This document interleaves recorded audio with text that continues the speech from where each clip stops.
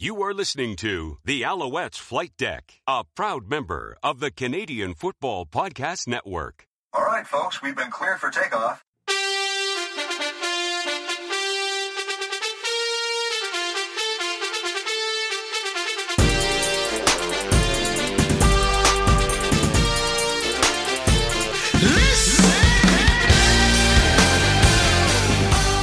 Welcome to Alouettes Flight Deck, podcast dedicated to Montreal Alouettes football, presented by Sport Buff. I'm your host, Tim Capper, along with Cliffy D.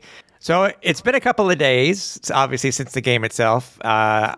You have unthawed, right? Yes, I have definitely unthawed. It took some time, not going to lie, because it was extremely chilly. And even though we knew it was coming, I felt we were, for the most part, prepared for it. Nevertheless, it was still bitterly cold. That first cold is always the worst, I think. And then you slowly get used to it. But that first impression Friday night was like, holy cow. Like I said I was going to bring a toque, and boy, am I glad I did, because that helped tremendously. I agree with you. Now, how did you deal with the cold weather?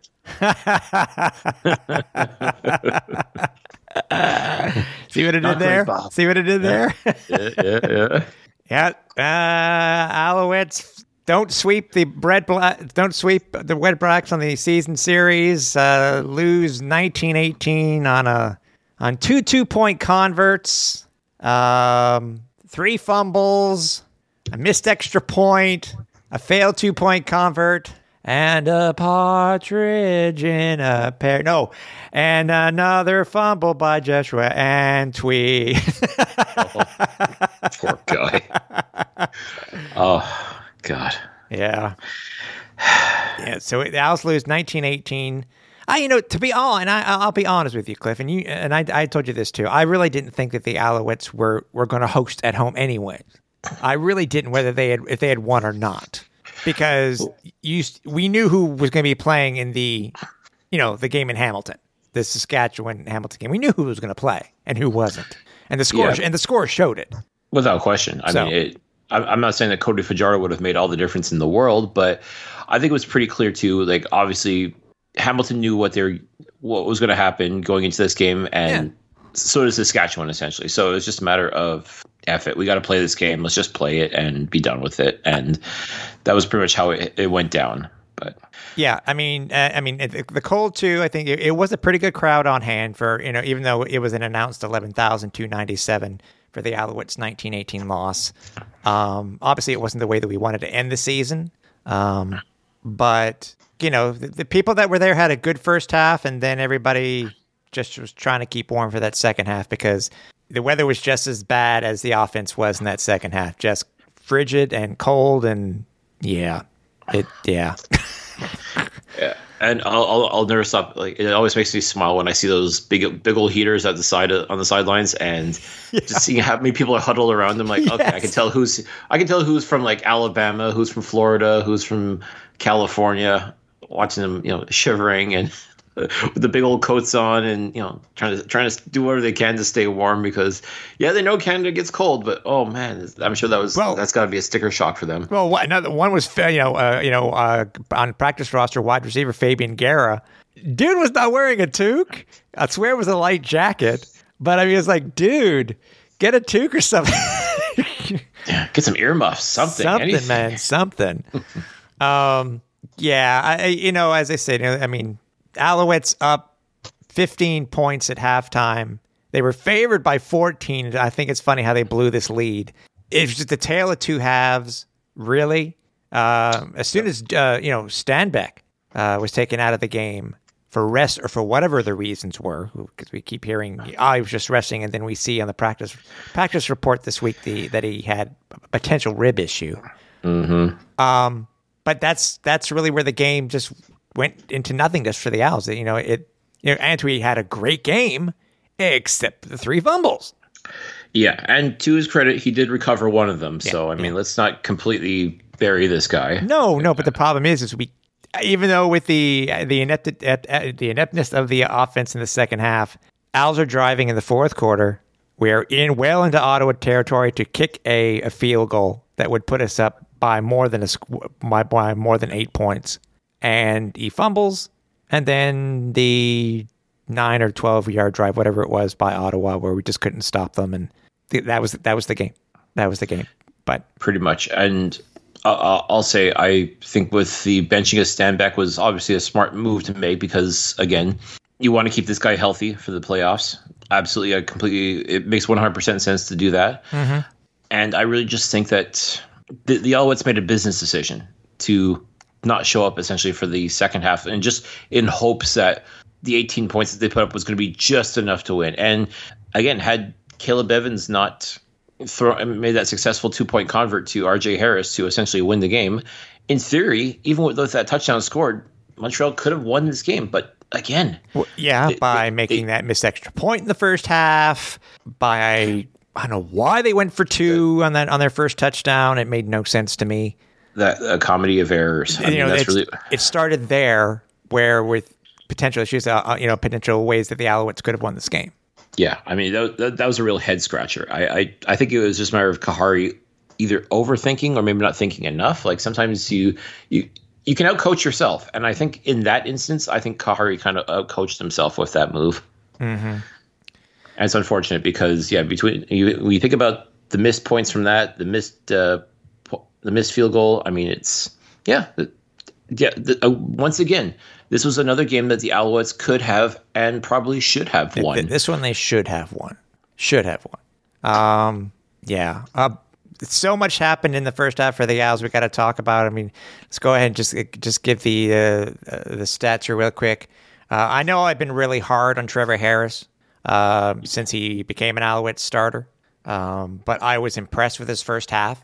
I mean, the dude ended up 20 of 26 for 259 yards, no interceptions, and 2 touchdowns. I'm turning around. Let's see what happens. If Trevor can pull off what he did versus us last year, when he was basically, destroying the Alouettes. What was it? 23 straight passes in a row, I think it was last year.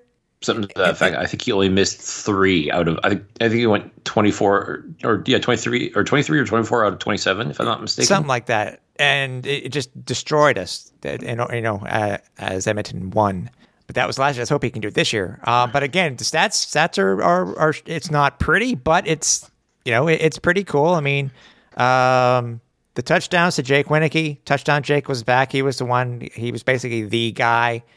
With Eugene Lewis on the one-game injured list. He had 79 yards and 5 receptions. Quan Bray also stepped in. He seemed to get more targets, too. He had 4 receptions, 64 yards. And stepping in for Gino was Dante Absher. He had a good game, too. He had a good game, too. Three receptions, 44 yards. Jeshua Entwistle had 3 receptions for 30. Stanback had 1 for 9. And then Reggie White Jr. also had a great game, too. He had 33 yards receiving. So, yeah, he just seems to keep getting better every single day. Like with each passing game, he just seems to improve just that much more. And you can tell he's got chemistry with Trevor Harris because the two of them have been able to connect and put touchdowns on the board. So, I mean, that's definitely a nice thing to see. It's disappointing not to see B.J. Cunningham get that opportunity to play in playoff games, but at least Reggie White Jr. has definitely stepped up, and he's made a name for himself here in Montreal. It's early still, but I mean, he's definitely proven that he's got what it takes to play in this league. Yeah, for sure. Stanback only had 7 carries before he was taken out for 45 yards, but he did break the 1,100-yard plateau this year and did lead the CFL in rushing. Jeshua Entwistle, 13 carries, 69 yards since he came in. I think it was late second quarter, but obviously hampered by those fumbles. Mm-hmm. Which basically did count. I understand. Yes, it's a team game, but when you're a fan, 3 fumbles late in the game, that cost the Owls the game. Even though as I said, the second half was just cold as the weather. And again, David Cote missing an extra point. What the hell, man? I think it's only I think that was just his second miss of the year. I think. See, their second or third miss of the year, and he's had such a great rookie year, and just maybe the hype's getting to him. Yeah. He's starting to believe his own press. That's not good, man. Yeah, kidding, obviously. I mean, he definitely has been a big bright spot for the Alouettes this year, and again, just unfortunate. It was just like I said, once in a while you're going to have a bad day at the office, and I really think that's what it came down to for David Cote. Yeah. It happens. Yeah. It's not the ideal time for it to happen, but it does happen. Yeah. Als outgained the Red Blacks by 100 yards, 373 to 273, held the ball for 32 minutes. It's something, again, the fumbles killed them. I had 4 fumbles, lost 3. Did great on penalties, hardly any penalties at all, but, it battled the turnovers, and yeah. And let's face this defense came to play as they did, but I mean, you could see it in that second half too. Once the offense decided to take the night off, that pretty much everything fell on the defense's shoulders, and they were gassed. You could see it. Like, they were doing the best they could to stop Ottawa, and again, it's not like Ottawa was doing anything tremendous, but all they had to do was just show up, and essentially they were able to march the ball down the field. And that first touchdown they scored in the second half off of Antoine's fumble, you're like, okay, lead's cut to 7. Like, all right. Now, I guess you got to pay attention now. That was the thing too, by the way, as you're saying. But both D'Antoni fumbles resulted in all their points in the second half. Yeah. So. I mean, again, we really don't want to harp on Joshua Antwi, but again, when you're sitting in the stands and it's cold as balls, and you're just like, I just want to see this damn team go 8-6 for the year and have a winning record and have a winning record at home.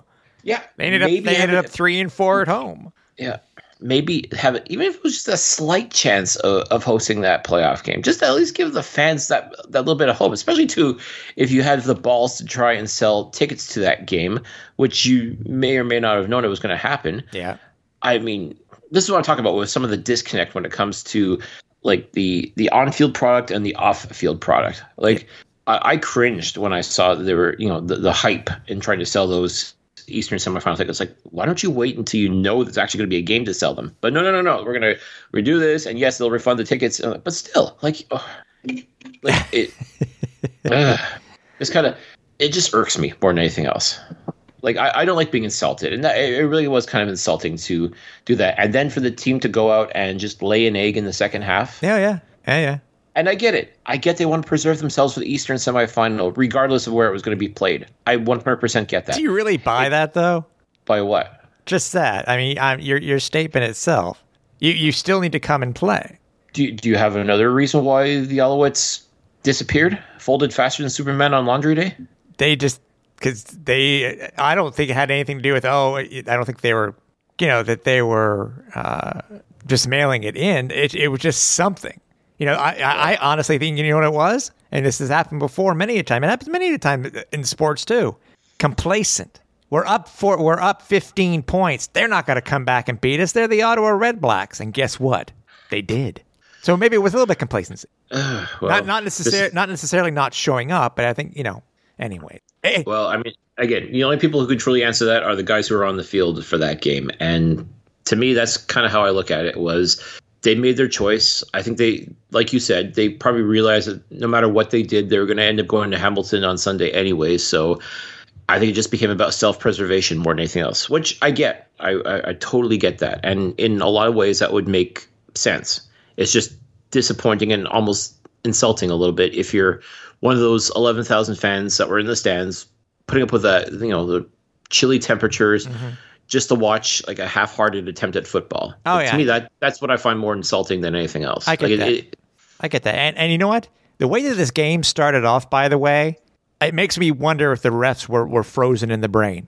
Because I don't think I have ever seen two such blatantly poor calls that have to be corrected, that had to be corrected by challenges. So the Alouettes had no challenges with, just before the second quarter. Yeah. One was on a clear, even from where we're sitting, a clear catch by David Absher. Dante Absher. Sorry, Dante Absher. Yeah, Dante Absher. Oh, 100%. And you even saw it on TV, on TSN. Like, you can actually see Kahari saying, "You're really going to make me challenge this." I think that was in the second one.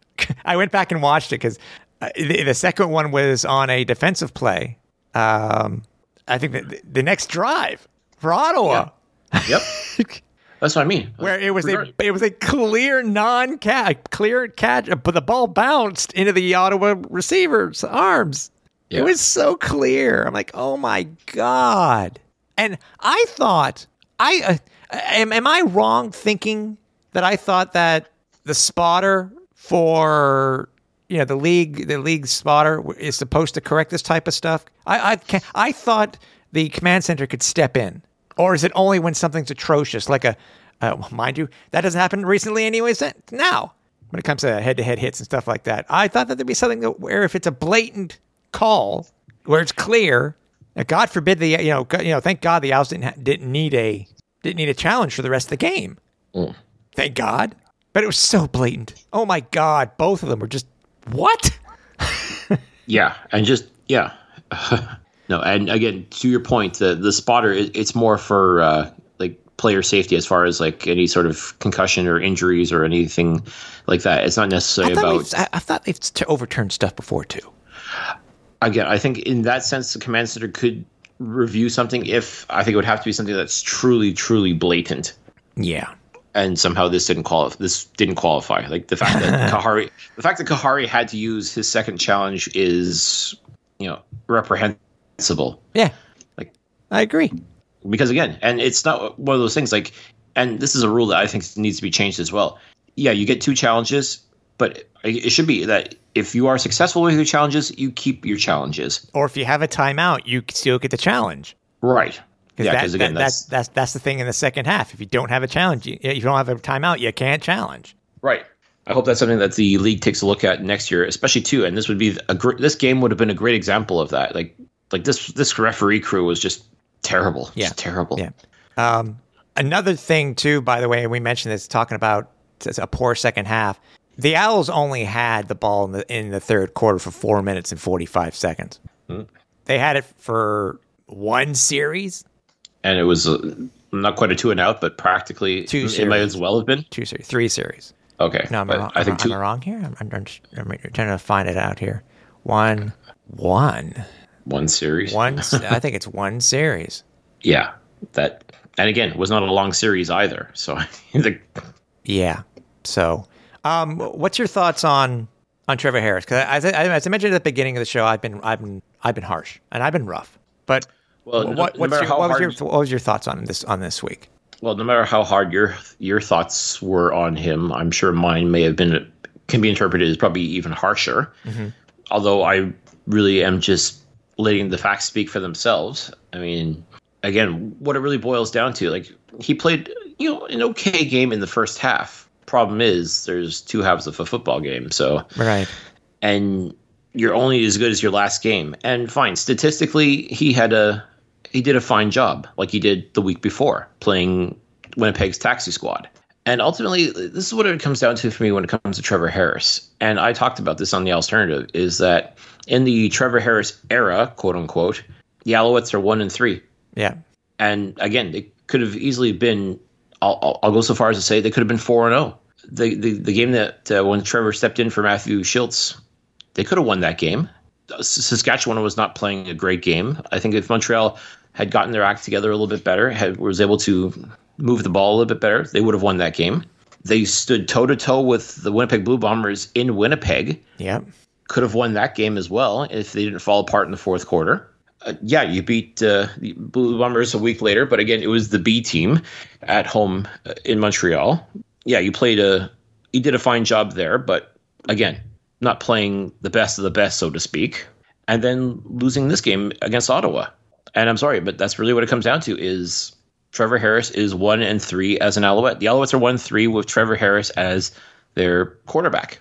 Simple as that. Like, that's just the numbers. That's the stats. Like, that's the evidence right there.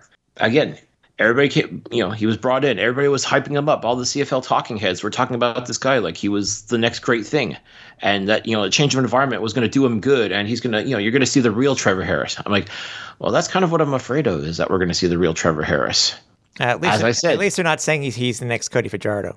Not Cody Fajardo. Brain freeze. Still have it. Well, regardless, the only thing he's proving so far is he's the next Drew Willie. Zach Collaros. Sorry, Zach Collaros. He's not the Zach Collaros. Zach Collaros. Yeah. God, to say that is just like a slap in the face to Zach Collaros. Well, considering Zach was 4-0, I think it was 4-0 last year to start, and he won the Grey Cup. And what is Yeah, he went on that run. He went on that incredible run as Bombers QB. But listen, I'm telling you right now, that ain't Trevor Harris. I'm sorry to say. I've said it before, and I'll say it again. He's a backup quarterback making starters money.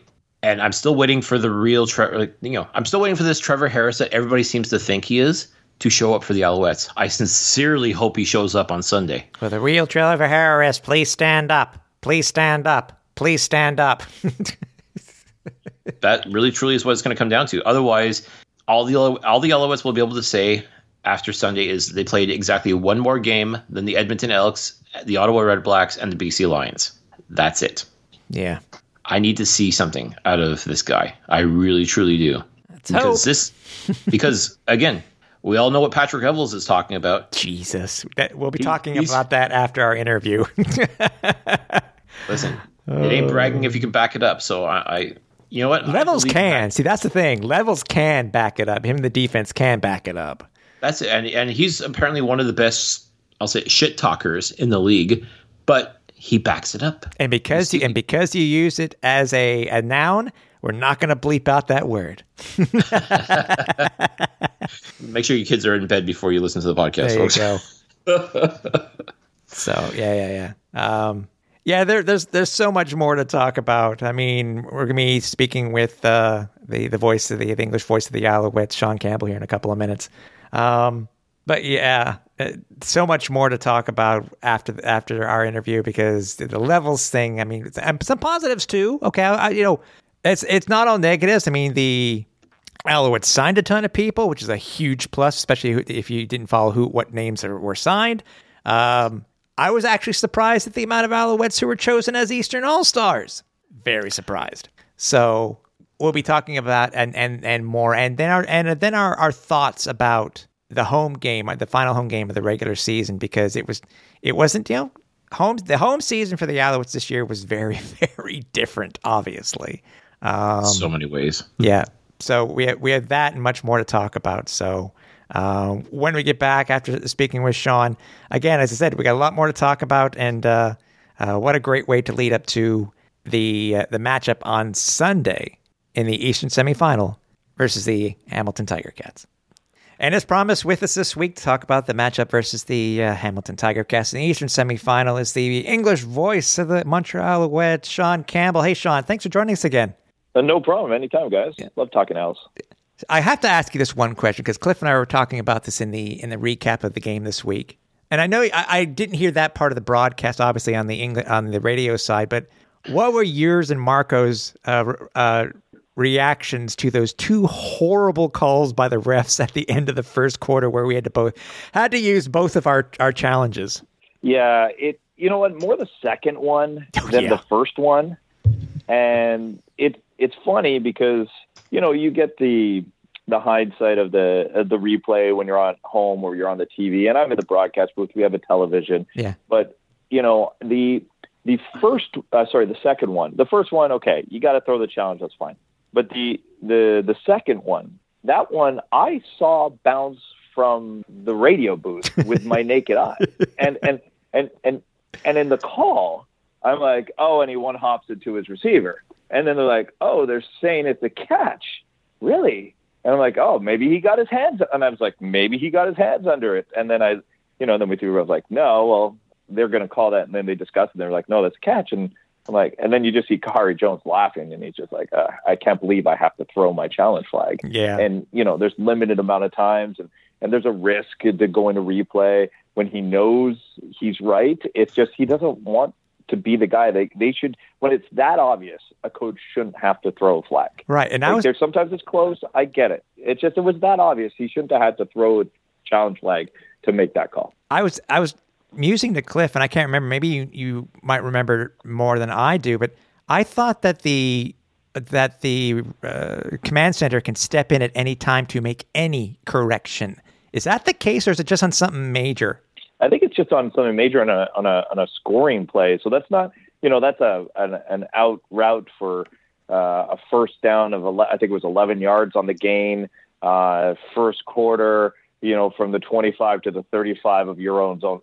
I don't know if they call that a major play, but I think Kahari Jones is just like, okay, I got it. And I think he's been in the league long enough to understand who he's dealing with when it comes to the referees. And look, I play sports as a competitor. I may not be the most gracious with referees. I know I'm a little bit different when I coach at a certain level with my kids, but at the same time, it is a thankless job. And sometimes I have to bite my tongue because I'm like, they're human beings. They see what they see. And then, I'm sure when they see the replay, like, oh, I screwed that up. Okay, we've all screwed up. Let's move on. But there's a procedure that they had to go through. Yeah. It's like, yeah, well, I'm not going to the Grey Cup this year. Yeah. I mean, Cliff and I were thinking that maybe if you win 2, I think the league used to do this, but, it's because at one point, I think all teams were just fishing, as we saw when they changed the rules for PI, that maybe if you do win 2 and you still have another time, if you still have a timeout, you should get a third challenge, because the Owls could have been screwed. We're lucky, but the Owls could have been screwed for the rest of the game because of these 2 piss poor calls, in my opinion. So, yeah, I think you got to figure out a way where if you're perfect, you should be able to keep going until you're not perfect. Yeah. Mm-hmm. I kind of like the idea in the NHL, right? The NHL now is if you challenge, you get a penalty. So if you're wrong, you get penalized for it. And if you challenge again and you're wrong, it's a double minor. I kind of like that idea. Oh, wow. Yeah. I did not know that. Okay. Wow. Oh, yeah. I guess it needs to be more than just losing your timeout. Got to make sure. Yeah. It's not like got to make sure. It's not like the NFL. I mean, I understand that actually does make sense. That actually does make sense. Real quickly before we talk about the game, what were your thoughts on the second half? I mean, it doesn't look good going into Hamilton. Yes, I understand it's the playoffs and it's a whole new season, as the players were telling us after the game. But why do you think that the Alouettes played so poorly in the second half? Was it a matter of, we're up 15 on the Red Blacks and they're not going to come back? Or what were you and Marco musing about when it came to this loss?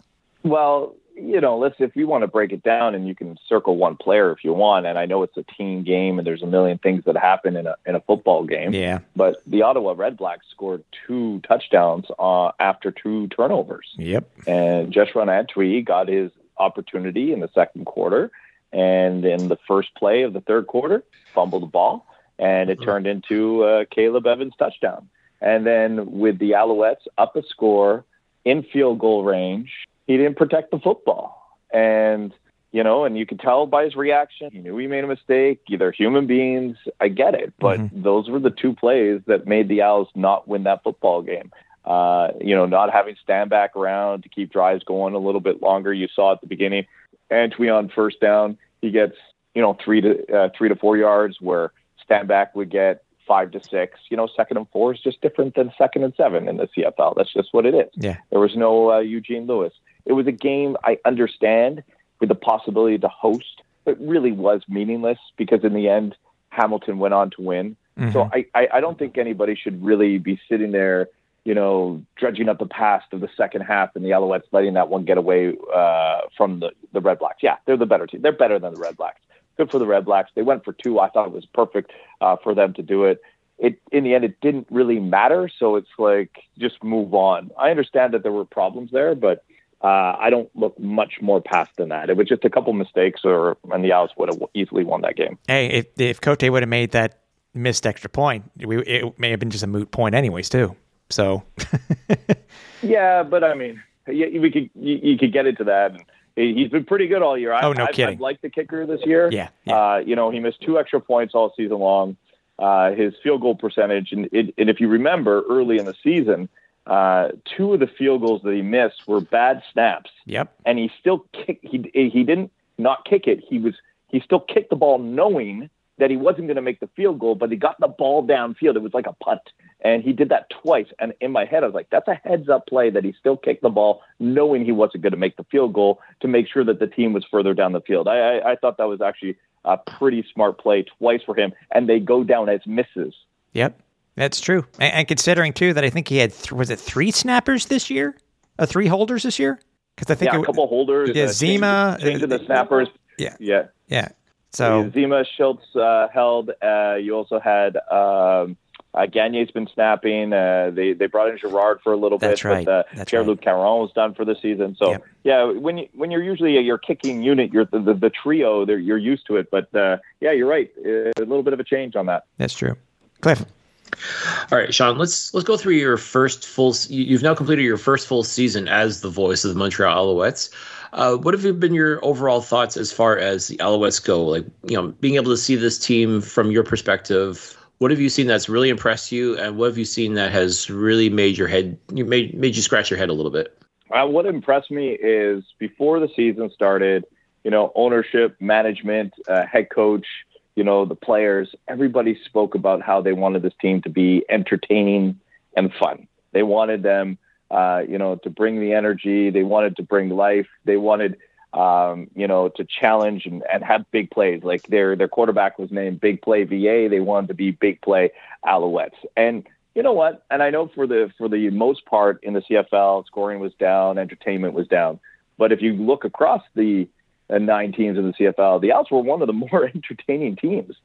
They challenged. They threw the ball downfield. They made highlight reel plays. They had the top running back. They had the top 2, receivers when it comes to touchdowns. Vernon Adams Jr. was right there in touchdown passes, like second in the league heading into the last week, and he hadn't played the 6 previous weeks. And we know that there was ups and downs with Vernon Adams Jr., but that was the entertainment factor of it all. And they did that going through 3 quarterbacks.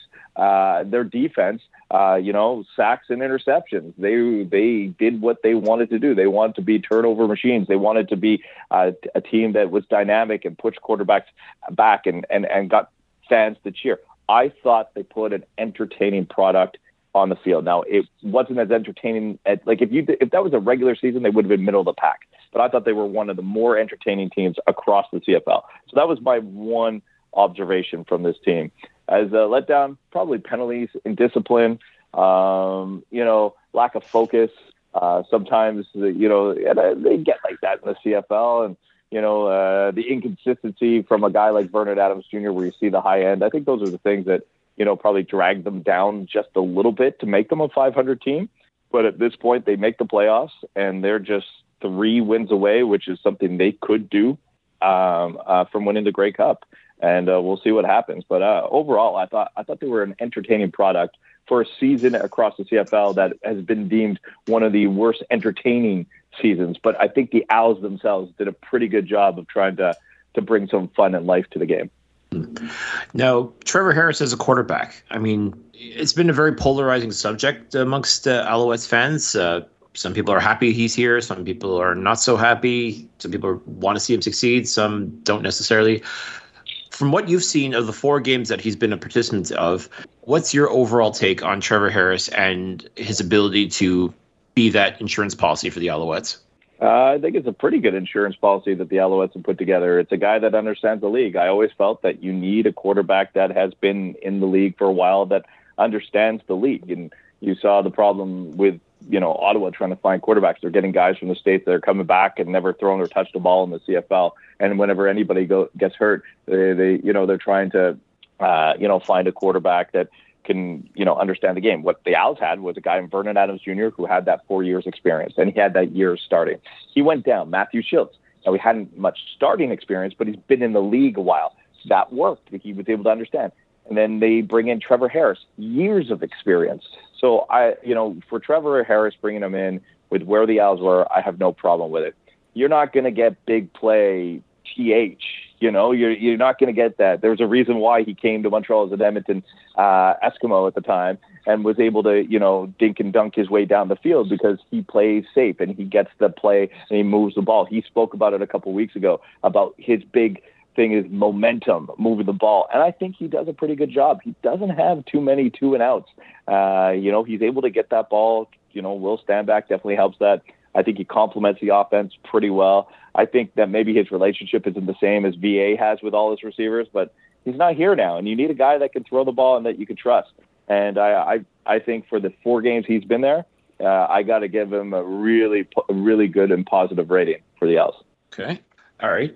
Now, going into this game on Sunday against the Hamilton Tiger Cats, in your opinion, what's it going to take for Montreal to be able to get past Hamilton, who's proven to be a very good football team, but also kind of like the Alouettes, proven to be shaky at times.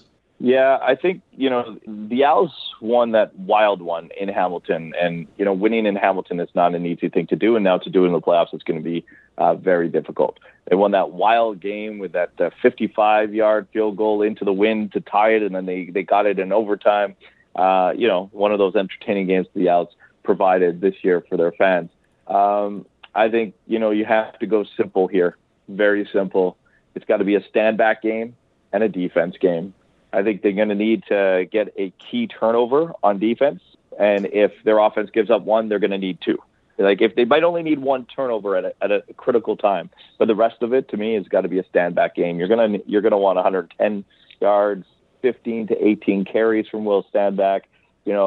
Methodically go down the field, take control of the game, and I think that is simple. It would maybe be a different game plan if you had Vernon Adams Jr., but I think it's the simple momentum, long drives, wear them down. When the third quarter comes around and you're up by 4 or 5, you just stand back it up 6 yards, 10 yards, 9 yards, 6 yards. Like, that's just what he does. I think that's the best way for them to attack this game. Just ram the ball down their throats.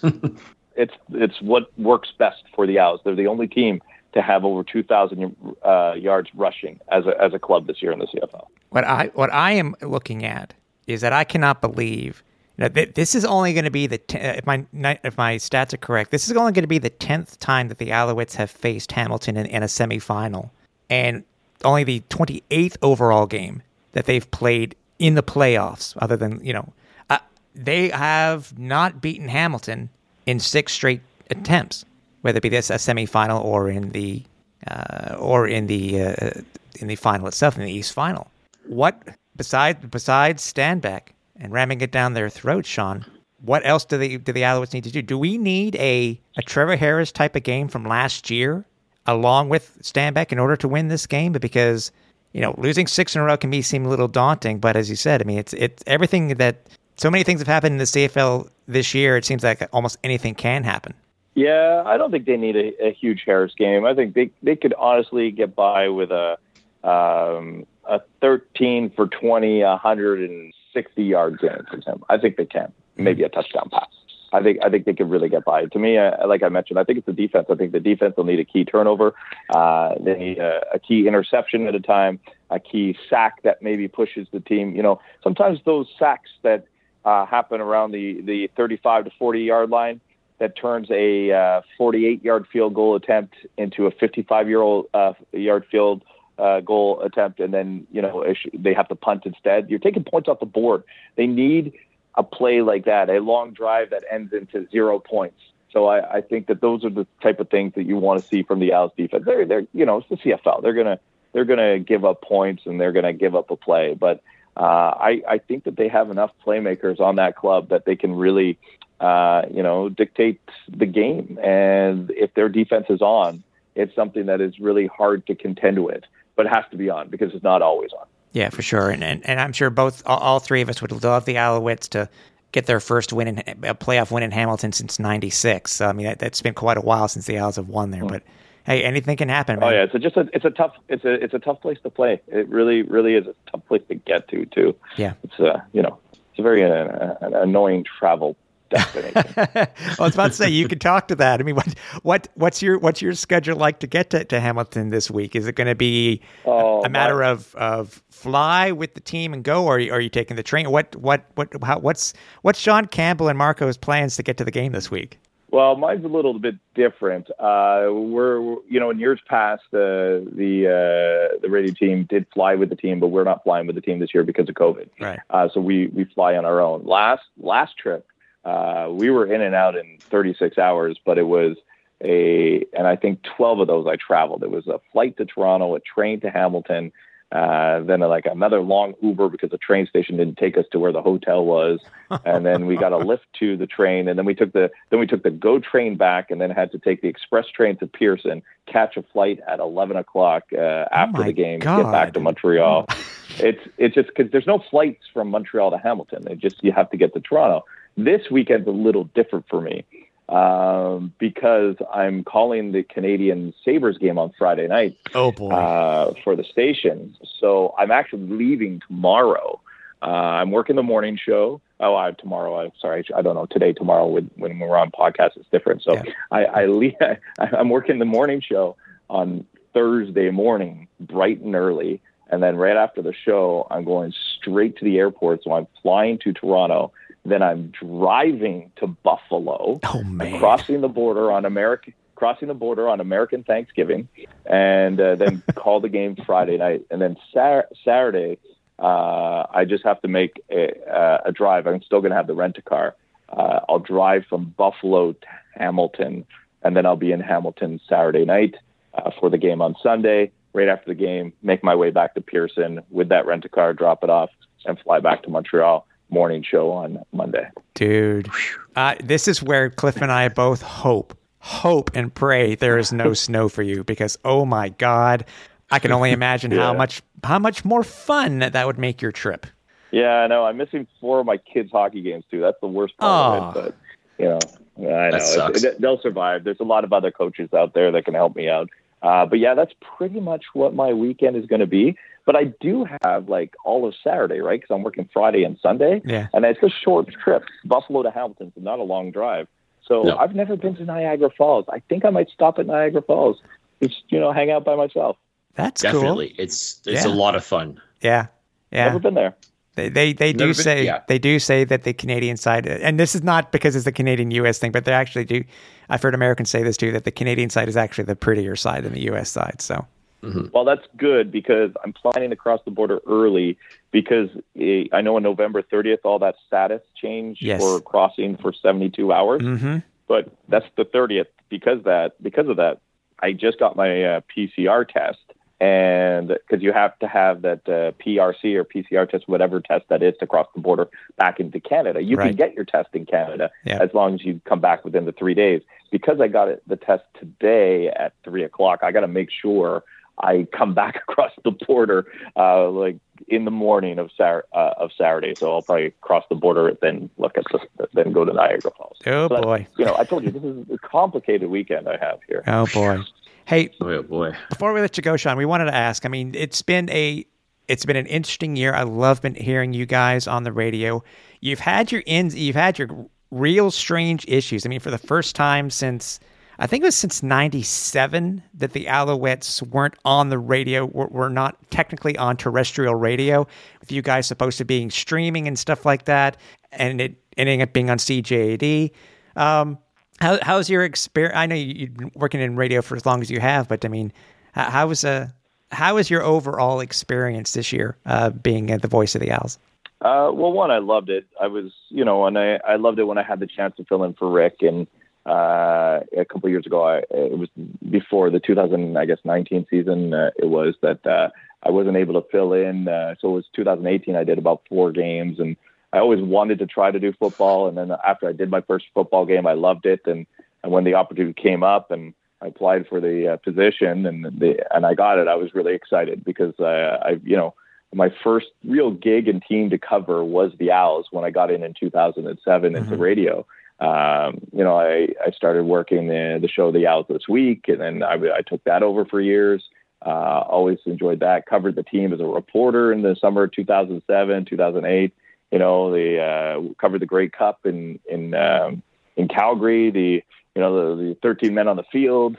All those little stories. It was neat to follow and be following the team and the organization. So I've known it for a while, and I've enjoyed it, and I've always appreciated the CFL, but covering it from so close, I was just excited to be part of it this year. The complications of radio broadcast, it's tough. It's not easy. The streaming problems was less the station's issue and more the streaming formats issue. Right. So it was kind of hard to deal with on our side.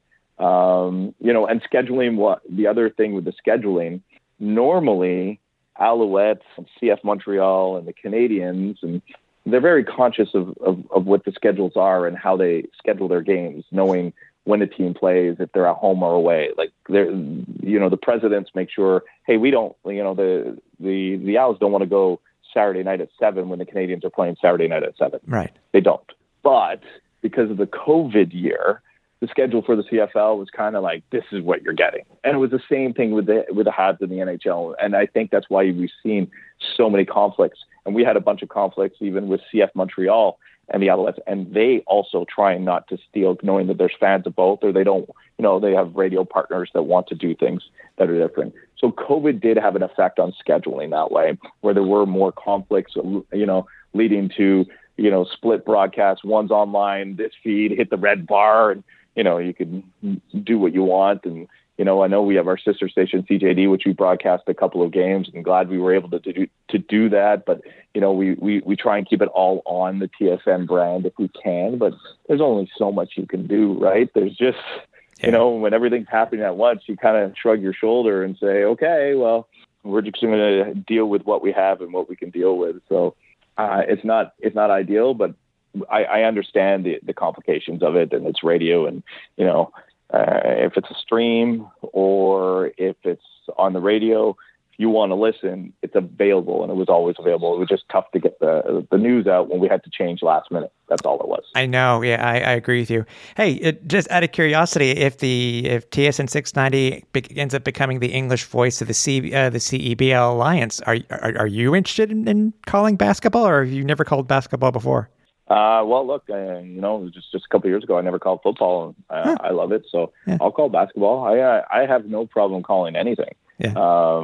I've called a couple. I guess it was Impact at the time. I've called a couple of Impact games in the past. I almost had the Canadian Championship.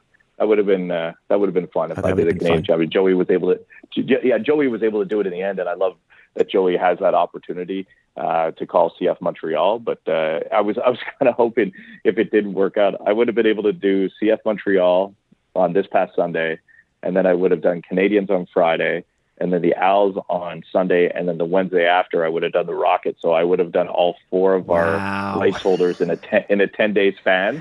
And I was like, oh, that would have been really neat. But I'll do basketball. I have no problem. I'll do, I'll lend my voice to any sport. And I also love it because, I do watch any sport, and I love, I want to be that guy that one day, they need someone at the Olympics to do the shot put. I'm like, yeah, I'll put my hand up. I'll do some shot put for a while, and I'll pretend I know what I'm talking about. Why not? Or how about the Nathan's hot dog eating contest? Can you see yourself calling that? I want to be in that. A man after my own heart. I appreciate that. I love it. Sean Campbell, professional eater. Professional commentator / professional eater. Yes. Yeah.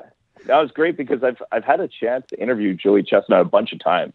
I know a guy that knows a guy, and he's got me in touch with him. So around that time, I've talked to Joey Chestnut a whole bunch. That guy he's a hoot, man. He's an interesting fellow, very interesting fellow. I think you have to be in order to crush 75 hot dogs. No kidding. In 12 minutes or whatever it is. He does like mouth training and neck exercises. Like, you don't say they're not athletes. Oh, I know. I think I saw him do something for a pizza thing for Mr. Beast, if I remember correctly, on YouTube recently. And I was like, how'd you take down all that pizza, dude? These aren't hot dogs. This is pieces of pizza. So it's... Yeah, just train yourself, I guess. Yeah. That's it. Well, obviously, Sean, we hope you have a great call. We hope travel works out perfectly for you this weekend. And obviously, we want to make sure we hear you calling the Eastern Final. That would be our goal, obviously. And we really appreciate your time, man. We really do. And congratulations on a great year and being the official voice of the Alouettes. All right. Thanks a lot, guys. Once again, thanks to Sean Campbell for joining us. It was great having him on. Man, the life as, sometimes you hear what it is like to travel when you are a professional wrestler, like in the WWD or AEW. The life of a play-by-play man doesn't seem to be that much different. His travel schedule is nuts. Oh my goodness, yeah. I mean, like I said, all we can hope for Sean, other than being able to call a great game on Sunday, is making sure he can get to said game on Sunday. Because if the weather just turns sideways for any reason, he could be in trouble. And we're just going to hope for the best for him. We definitely appreciate him coming on and sharing his thoughts about the Alouette season, at least from the broadcast booth, his perspective there, and so much more. Like I said, we're very thankful to be able to have him on the show, and he's always welcome back anytime he wants. Exactly. I want to remind everybody that we are on social media. You can find us in multiple places. If you want to find us, the archive of all the shows, you can head to www.alouettesflightdeck.ca. If you want to find us, the podcast, on any of the social media platforms, you can just do a search for Alouettes Flight Deck and you'll be able to find us, because we're on quite a few of the major ones, but we seem to be popping up on these other ones that we don't know about. But hey, the more the merrier. That's all I can say. You can find us on Twitter, Facebook, Instagram, iLily. Most of them are at Twitter is at Alouettes FL Deck. The Facebook, it is Alouettes Flight Deck Pod, but you can still just do a search for Alouettes Flight Deck. It's Alouettes Flight Deck on Instagram. You can follow Cliff at CliffyD. You can follow me at Repact, REPPACT. And last but not least, you can also find us on YouTube. We're slowly getting there. Cliff and I have been talking about this. As you know, we want to get to 100 followers on YouTube. We're wondering if we're going to have to start giving you guys teasers on what this nice, gorgeous, beautiful giveaway is going to be, because we want to get to that 100 mark. So Cliff and I will be thinking about that also. Also, quickly too, everybody's doing it. We might as well do it too. If you head over to our merch shop, you can do so by either going to the Alouettes Flight Deck webpage and checking out the link there, or you can go, that's probably the best place to do it. I think you can also do a search for Alouettes Flight Deck also if you go to Teespring. That's where our shop is held. But if you go there, use the code, gee, what a surprise, Black Friday, you get 20% off through the end of day Sunday. 20% off by using the code BLACK, one word, Black Friday. There you go. If you don't have your Alouettes Flight Deck gear, folks, are you even really a fan of the show? So this is the time to stock up, man, because, and also, too, let's not forget, Christmas is coming up. The holidays are coming up. Yep. What better way to show the love for your favorite podcast than to buy the merch and give it to your friends, your family, your coworkers, what have you? This is absolutely perfect. So by all means, check it out. Promo code Black Friday. Get the swag. Yeah, and possibly something released in the next couple of days, something new. If anybody remembers me on social media recently talking about the cool minimalist logo that was used when the Alouettes and Concords used to play over at the Olympic Stadium on the that was shown in the 1970s pocket schedules.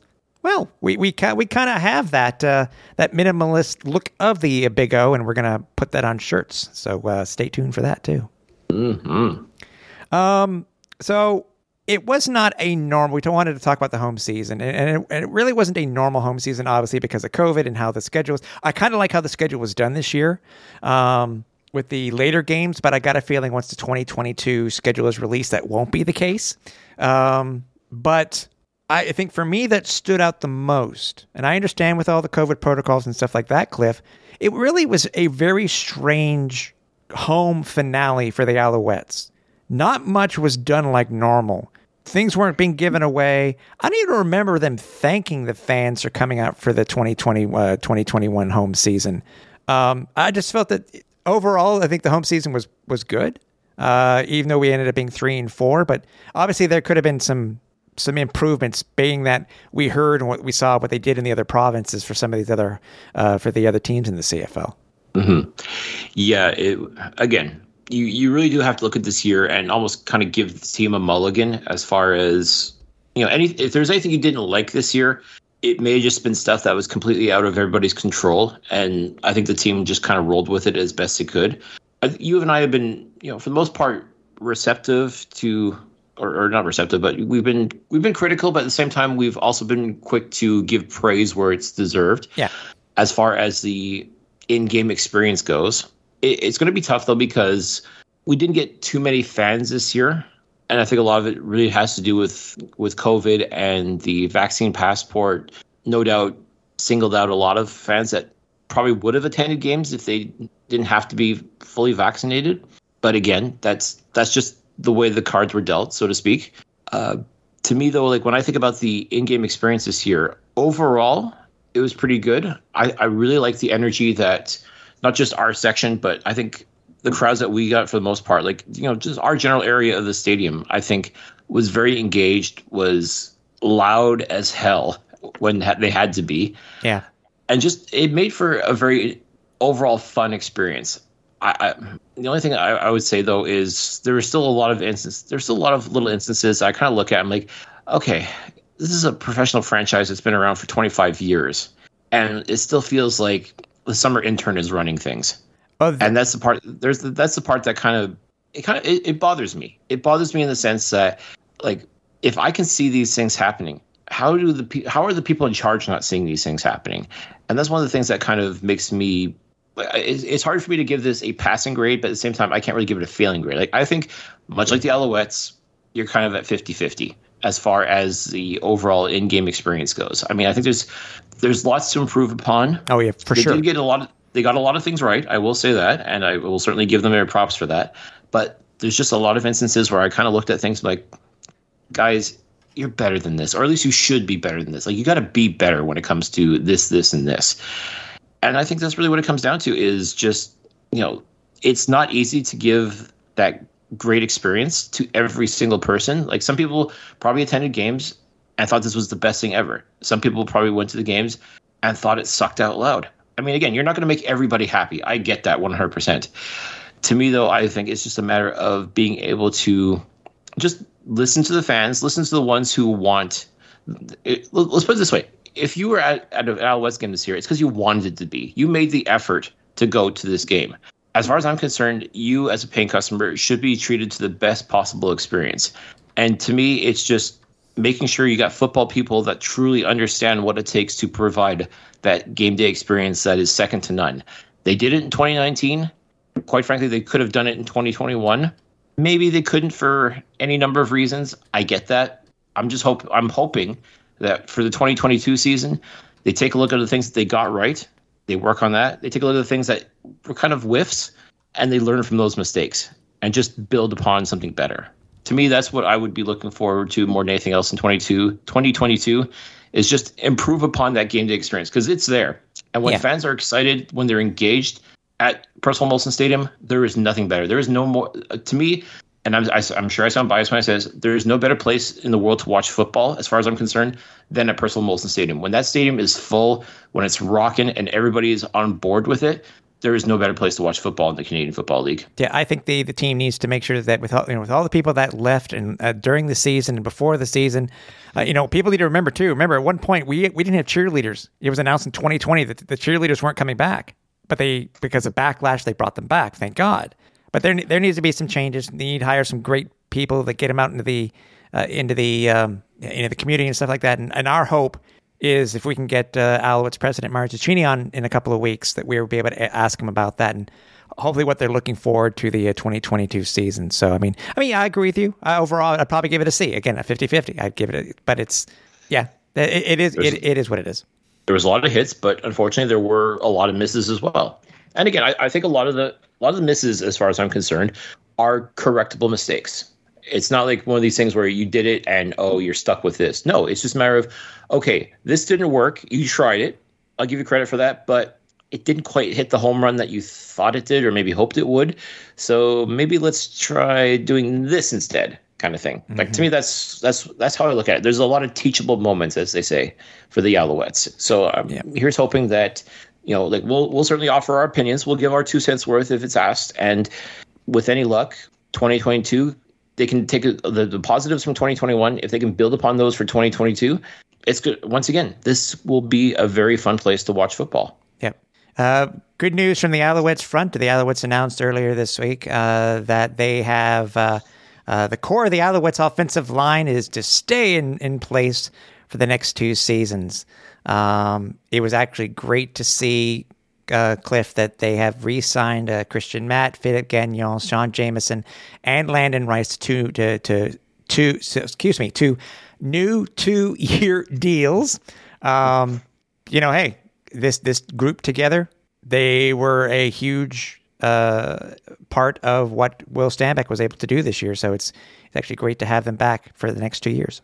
Not only William Stanback, but when Vernon Adams was playing, for the most part, they were able to protect him and give him a chance to go out and make some of those incredible plays that he did.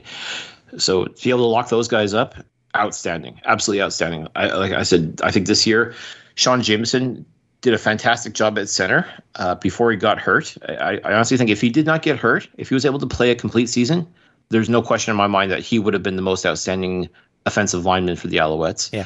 Landon Rice, who did end up becoming the most outstanding lineman for the Alouettes, the nominee for that, he too, very happy to see that he's going to be back and sticking around, because again, he too has become a very integral part of this offensive line, done an outstanding job at his position, and again, the fact that his peers have nominated him as such, that speaks for itself.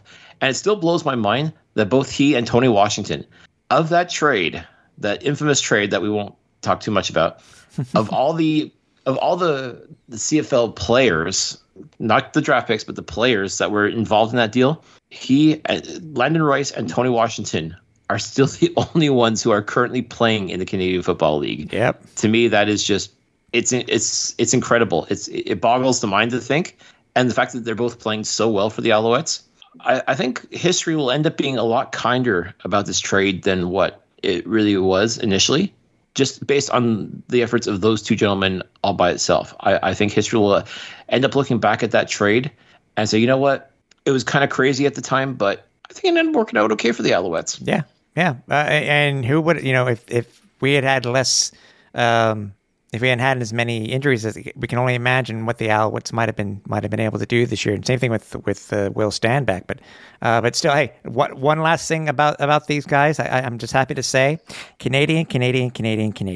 That's it. I mean, with the exception of Washington, although he lives in Canada year round, so I think we can consider him an honorary Canadian at this why point. Not? So yeah, well, I'll give. So him, you know what? There you go. So as far as we're concerned, we do have an all-Canadian offensive line, and that's always an awesome thing. Let's face it, the Alouettes, their last two Grey Cups, all Canadian offensive line.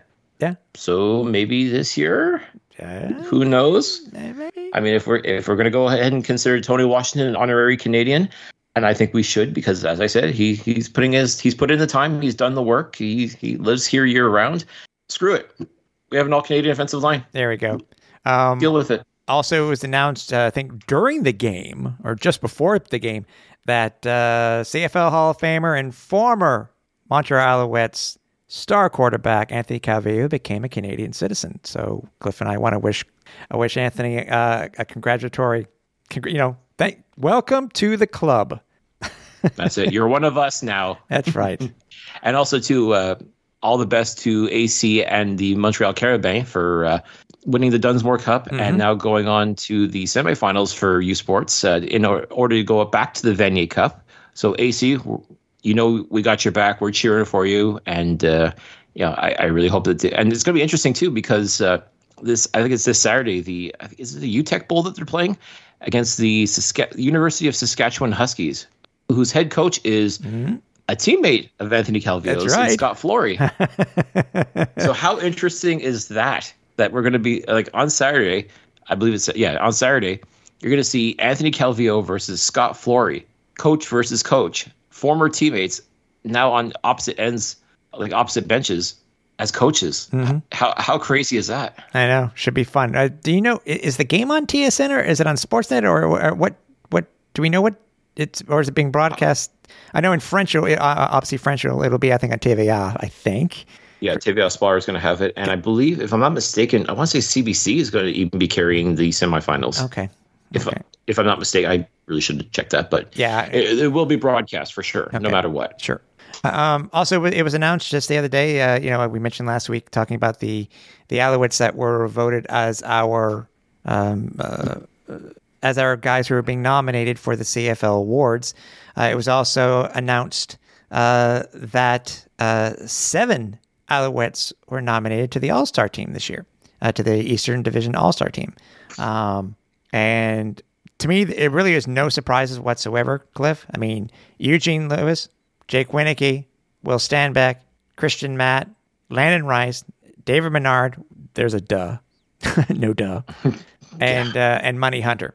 So it's, congratulations to all the guys. I mean, with all honesty, Cliff, I told you this before the show began. It's actually, I think the Alouettes are near the top of the list when it comes to the amount of players. It's a lot more players than I thought they were going to actually be nominated for the Eastern All-Star team. But congratulations to the guys once again. Yeah, I mean, obviously the Winnipeg Blue Bombers were naturally going to get most of the nominations on offense and defense. I mean, obviously they end up with 15 nominations, but for Montreal to be able to put together 7 outstanding players like this, 7 All-Stars, is absolutely incredible. I mean, so some of the choices, as I said, they were just like no-brainers. I mean, William Stanback right away. Oh, exactly. How do you not nominate him as the running back for the Eastern All-Star team? Yeah. Gino, TD, Jake, of course, those are, you can't overlook what those guys have done all season. And of course, the offensive line is just outstanding. David Menard, again, he's proven himself as, the fact that he's been nominated as most outstanding defensive player and most outstanding Canadian. I mean, that just speaks to the work that he's done. And by the way, he's still not a starter. I know. It's so weird. I mean, he's only started 1 game this season, and he's still had such a phenomenal year. I mean, it speaks to the talent level that this guy brings each and every game. Yeah. And Money Hunter, I mean, the guy lives up to his name. He's money. Yeah. Simple as that. I mean, he's, the secondary for the Alouettes this year, they haven't been as dominant as I thought they would have been, considering the amount of talent that's there. But they made the plays. They put together some exciting football, and Money Hunter has been in there, good, bad, or other. I mean, he's been there. I mean, as good leading the team in knockdowns, which is pretty incredible. Sacking the quarterback when he needs to. Couple of INTs. I mean, like, this guy truly has lived up to his name. He is money. Yeah. 100%. And I think there's the only controversy when it comes to the list itself is out west, where supposedly BC had more players nominated than the Saskatchewan Roughriders. I'm like, what? Yeah, I mean, considering, the Saskatchewan Roughriders, man, they're a good football team. I'm not going to take anything away from them, but they're not outstanding. I feel. They've got some very talented players, without question, but I can't think of any outstanding plays or players on that team. There's a lot of very good players, but nobody that I truly feel is outstanding. Mm-hmm. And maybe that's just a matter of the team itself as a whole is focused on just being a cohesive unit to the point where you can't afford to have any superstars, like one person head and shoulders above anyone else.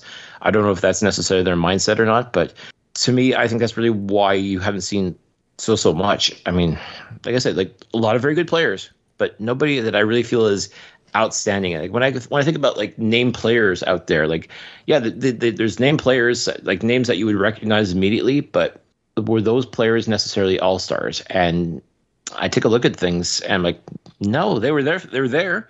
They played good football games, but they were not what I'd consider to be outstanding or what constitutes an all-star. So, I mean, initially you look at it like, how can BC have more all-stars than Saskatchewan? But I really think that's what it came down to, is just that, yeah, they got some good players out in BC, out in Saskatchewan, but nobody that really stands head and shoulders above anyone else. Yeah.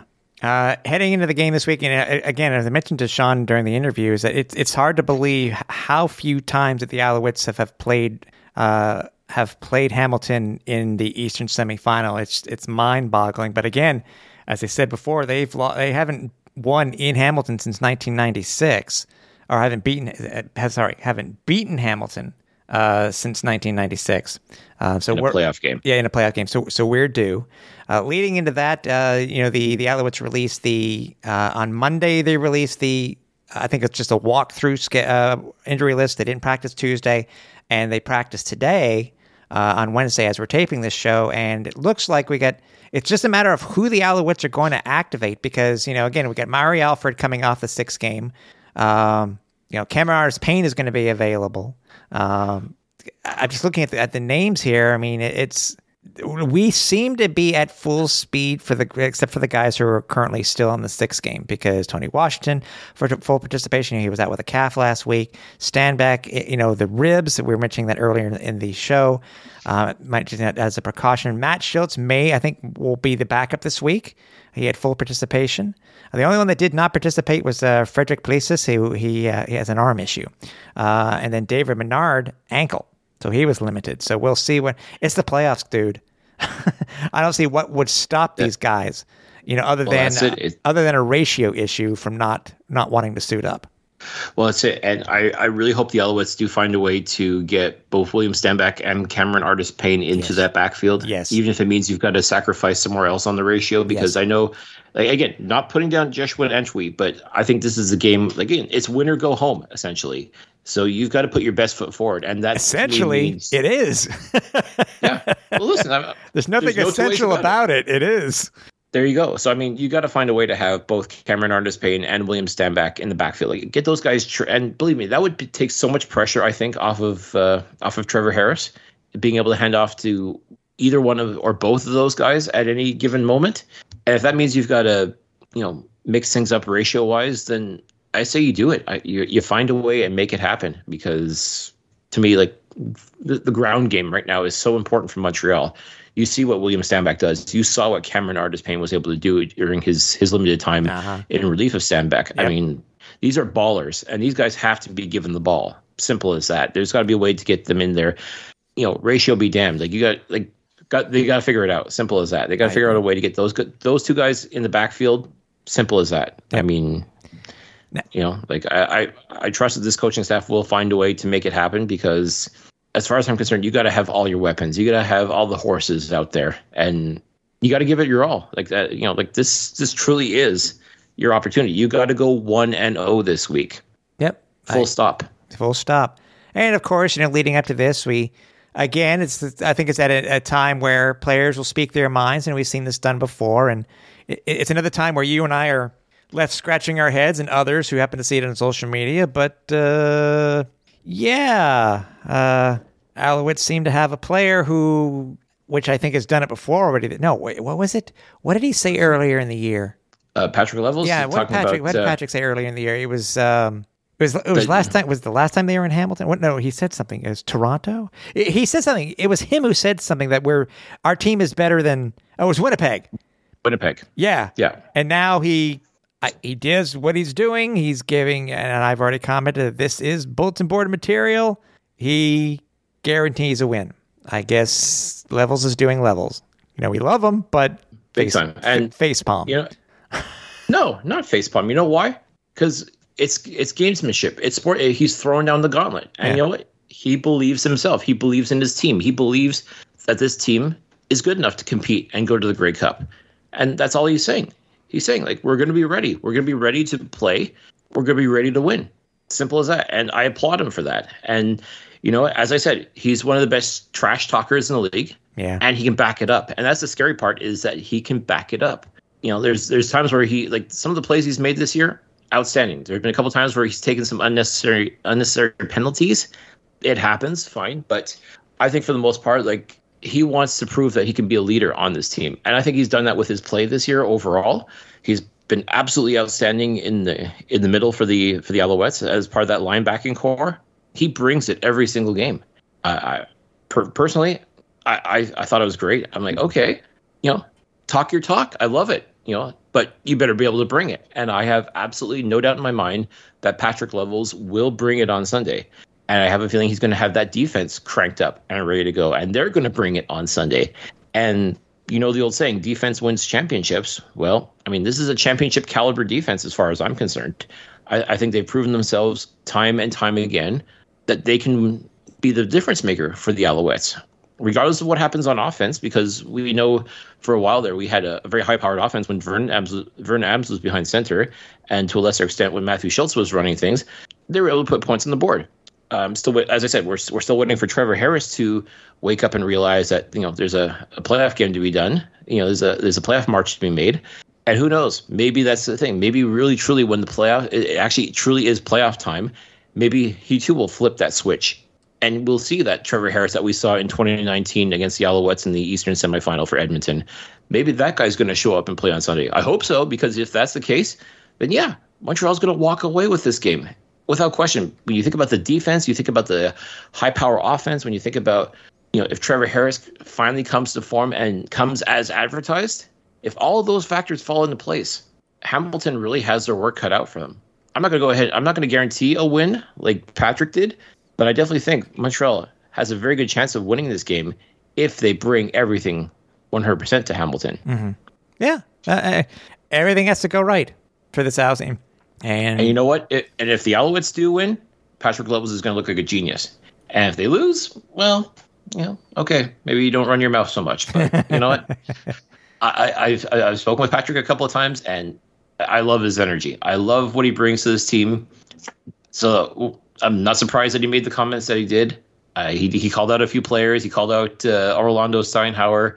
He pretty much called out everybody in Hamilton. So I love it. It's gamesmanship.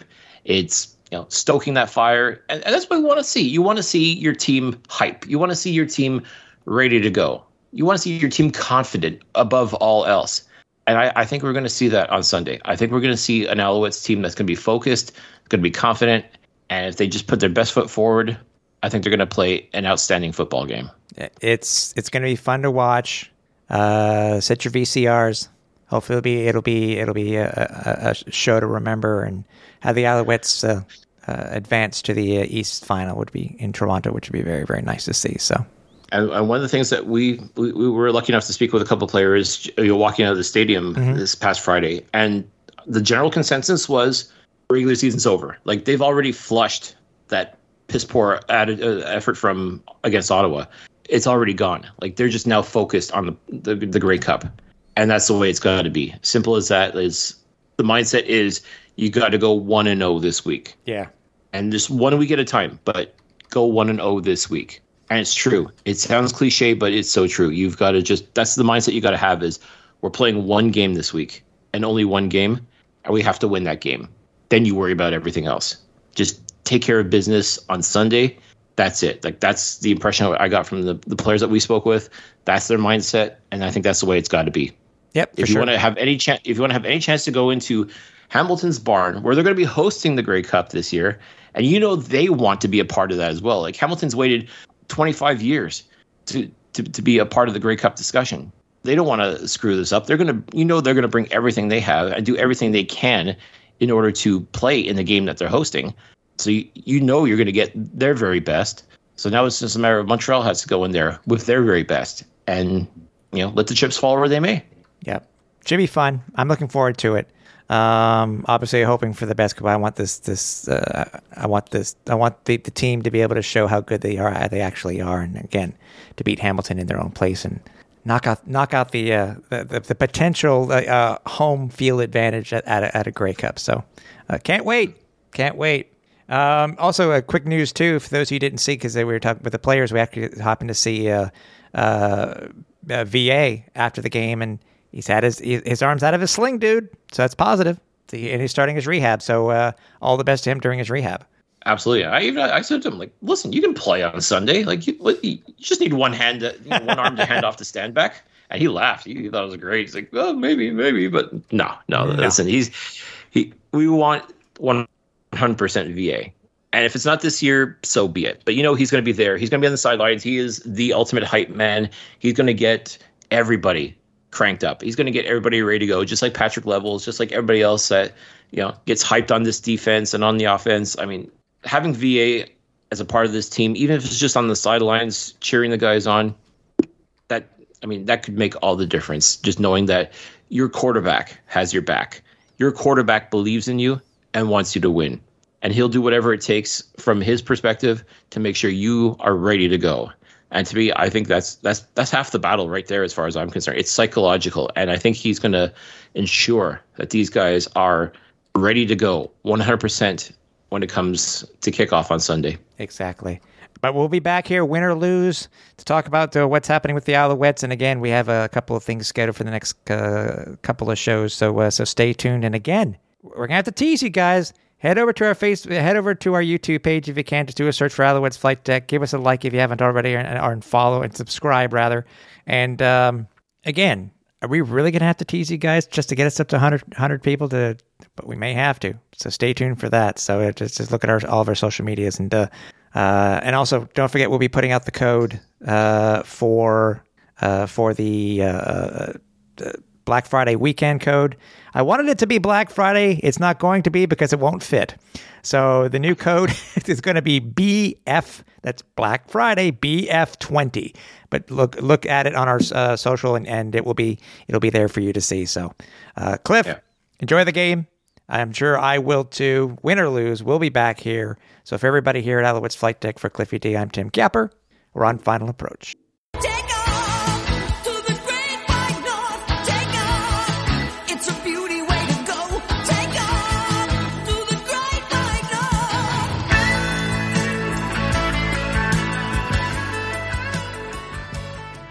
Thanks for listening. Find more great shows like this at CF Pod Network on Twitter.